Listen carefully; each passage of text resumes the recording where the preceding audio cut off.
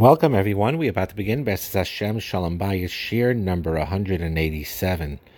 We're going to discuss today how important it is to have a realistic expectation and a realistic view on physical intimacy, on the sexual aspects of the relationship between a husband and a wife.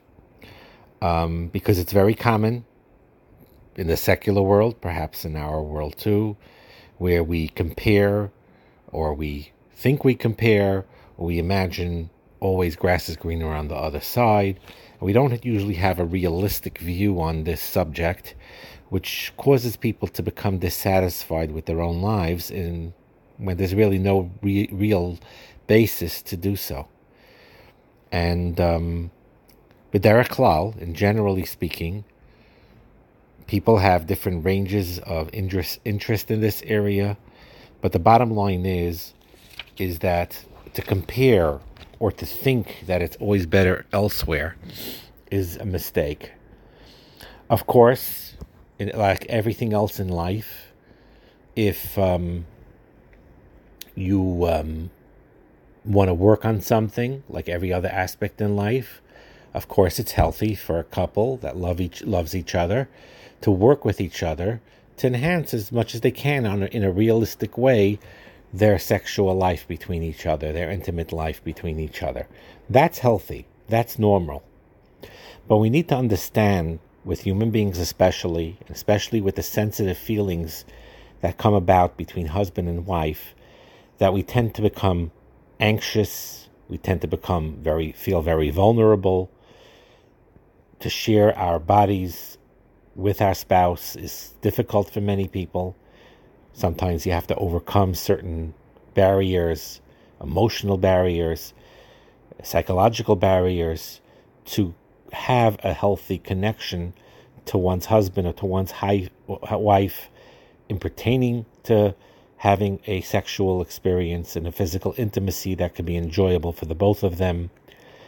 But this idea of these books on the market or the culture on the outside that just tells you what, in their warped view, what good sex is and what it isn't, is something to basically to throw out the window and not pay attention to. All it makes you is feel worse, and in a very twisted way, in a very unrealistic way, and there's no reason to do so. Instead, what's very important for every couple is to, between themselves, work it out between their personalities to enhance their physical relationship between themselves as best as they could. And like we said before, we talked a little bit about the concept of a pursuer and a distancer dance that happens in a marriage and other aspects of marriage. It happens also in the sexual, intimate realm as well. Which could create a lot of pain. Like, for example, if someone's a pursuer, that's the person who generally is the one who initiates the sex, initiates that interest. And then there's the distancer who is not interested or pretends they're not interested, or something is blocking them and holding them back from wanting that intimacy. And they have to work through it. They have to work through those things. But the main key is to work between themselves in a normal, realistic way, not using comparison games, not thinking that other couples are, whatever they do or they don't do. It's really, really doesn't work that way. Every person is unique and every couple is unique. And every couple has the ability to find within themselves, to be able to work out a healthy balance, to have, just like everything else in marriage, to have a wonderful, healthy, physical, intimate relationship as well.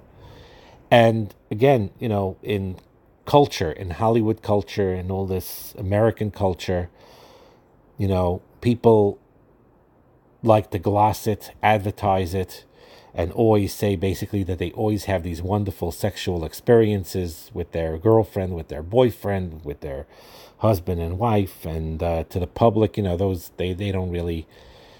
One issue about American culture is, some things that are private are supposed to be private. Of course, in Torah life, we know that's true. That's very much emphasized, but it's common sense even with the Zion mitzvahs of B'nai Noach, or in general, B'nai Noach should know that private things are meant to be private, not public. And they fake it, they lie. And it makes no sense to say that, with everything in life, everyone acknowledges they have problems. Sometimes monetary problems, sometimes anxiety, sometimes depression, sometimes bumps in the road. So with everything in life, they have bumps in the road. All of a sudden, when it comes to their sex life, everything's always great, wonderful, unbelievable. Not realistic. It's like every part of life. There's ups and downs in a married couple's life. Sometimes it goes very, very well, and sometimes there's struggles with it. And in that sense, it's part of life, like any other part of life, ruchnius or gashmius, where things sometimes go smoother, sometimes goes less smooth. And the main key behind it is simply to have a realistic expectation and to work towards it. Work towards it in a very mature way. And it's important between a husband and wife to work together to get themselves to become very comfortable with one another and to allow each other to experience the physical, intimate aspect and the pleasure of it and working towards it with each other. And there's no harm in that. As a matter of fact, it's a very healthy thing. And again, it's a private thing, but it's a very healthy thing. And one of the things people shouldn't do is judge your sex drive versus what you think other people have, comparing yourself to others and concluding, usually very wrongly, that you're coming up short. That's how human beings create their own unhappiness. Especially with sex, they do that a lot. They think everyone else is doing, unbelievable in that area, and you're the only one that is a normal, that is a human being that has regular life issues with physical intimacy, and you think you're falling short, or you think that you lack something, or that there's something wrong with your husband, there's something wrong with your wife, and you start the comparison games and all that stuff, which is a very, very unhealthy thing. I'm not even talking now about the Torah view of Leisasuru and being Sameach Bechelkai. We talked about it in the past. We will talk about this in the future too. I'm talking now on a simple, basic, logical reason.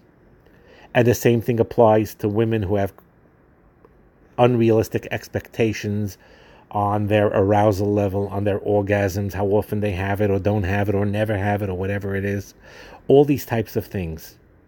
And sometimes it's a very normal thing. And when you hyper-focus on things, thinking there's things wrong, it creates more tension, more dissatisfaction, and more, frustration. And there's no reason to have that. You work together on things in a calm way. If you notice there's a particular thing that's, that could be an issue, then there are ways to talk about it with a private doctor that deals with those type of issues. But that is a very important concept that I wanted to bring up, because again, our culture especially, and our own minds, unfortunately, do the same thing, where we're always doing a comparison game. We always think that other couples are happier than us, and it comes naturally, of course, and you always get the short end of the stick.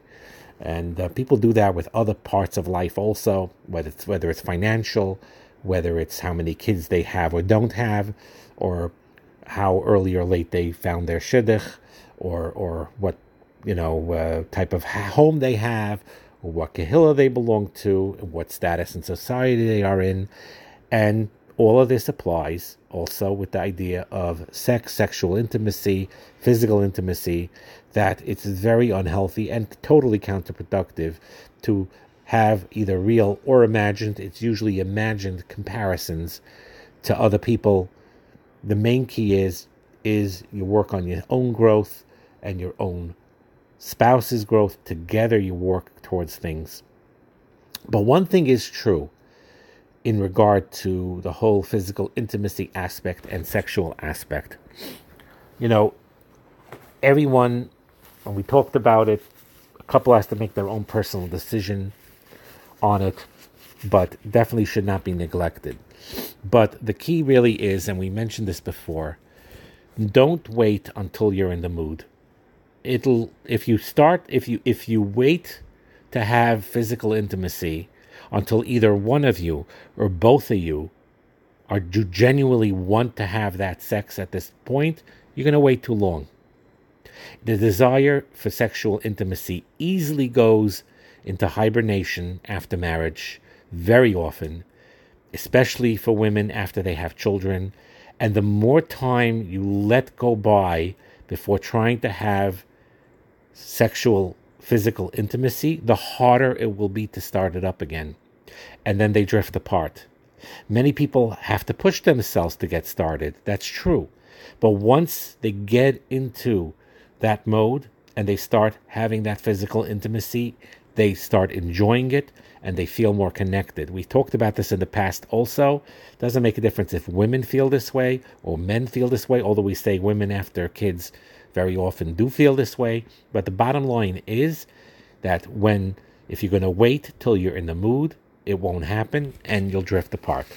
Sometimes you need to push yourself because of the sake of the marriage, for the sake that it's good for you. And usually what happens is that once you get into the experience, you really enjoy it. And when you push yourself, we're not talking now about pressuring one to the other or things like that. It's a matter of just, feeling that it's important in your marriage and pushing yourself to keep that physical intimacy going will also help you that drive in a healthy way, in a Torah way, in a healthy way, keeps going, and it does not hibernate, does not go into a total, hibernation, and the marriage thrives that way. So it's very important. Couples need to know they won't necessarily always feel that natural urge to initiate sex. It's not going to happen very often. Doesn't mean you don't love each other. Doesn't mean you're not attracted to each other. Doesn't mean you're not going to enjoy it once you do engage in this. But whatever in your private, decision making of you have as a couple, and you realize that it's being too infrequent, and we have to keep it as a seder in life, and it needs to become a normal seder in married life, consistency, then it's very important that whether you feel that natural urge or whether you don't, whether you're in the mood of initiating sex or you're not, whether one is, one isn't, or they're both not, it's important to really both make an effort to try to connect that way. Whether you feel aroused, whether you don't feel aroused, try to figure out eights how to go about to do it, to have this physical closeness. Because very often, if you lack this physical closeness, ultimately it'll lead to a lack of emotional closeness, and ultimately it'll lead to them drifting apart, and Baruchnius too. And that's a very true thing. So to summarize, the idea over here is it's very important not to have unrealistic expectations about physical intimacy, no comparison games to other people, or to what the culture tells you how you should be in those areas. Instead, you focus inward, just like you work at every other problems or issues in your life or in your marriage. When it comes to physical intimacy, a couple needs to work together with it. Very often there's no real problem there. It's just a matter of resolving to get comfortable with each other, wanting to please each other, wanting to accommodate each other in this area. And then the last point we said, especially in hectic life and especially after children sometimes, and especially as you get older, and it becomes very important, physical intimacy, when the marriage develops and you get older. Don't think it's not. So you don't wait until you're in the mood, because then it'll never happen, or very rarely happen, and could cause a lot of issues. While if both of you have this as a priority, even if you're not quote unquote in the mood, and you work it out between the two of you, so there's no real conflict there, and you work out a schedule or you work out an agreement between one another that accommodates the both of you, but that you're both committed to keep it as part of your normal married life. Just like you have a Shabbos table, just like you go together for simchas, just like you with the raising the kids, doing whatever you're doing together with the kids, going on family vacations, or that one of you does the shopping and helps the other. One of them goes to work, or they both go to work. One of them helps with this whole task and the other one with that. All these things that need to be worked out. The sexual realm is no different. It needs to be worked out. It needs to be really a priority in their life in a normal, realistic, Torah way. Have a wonderful day.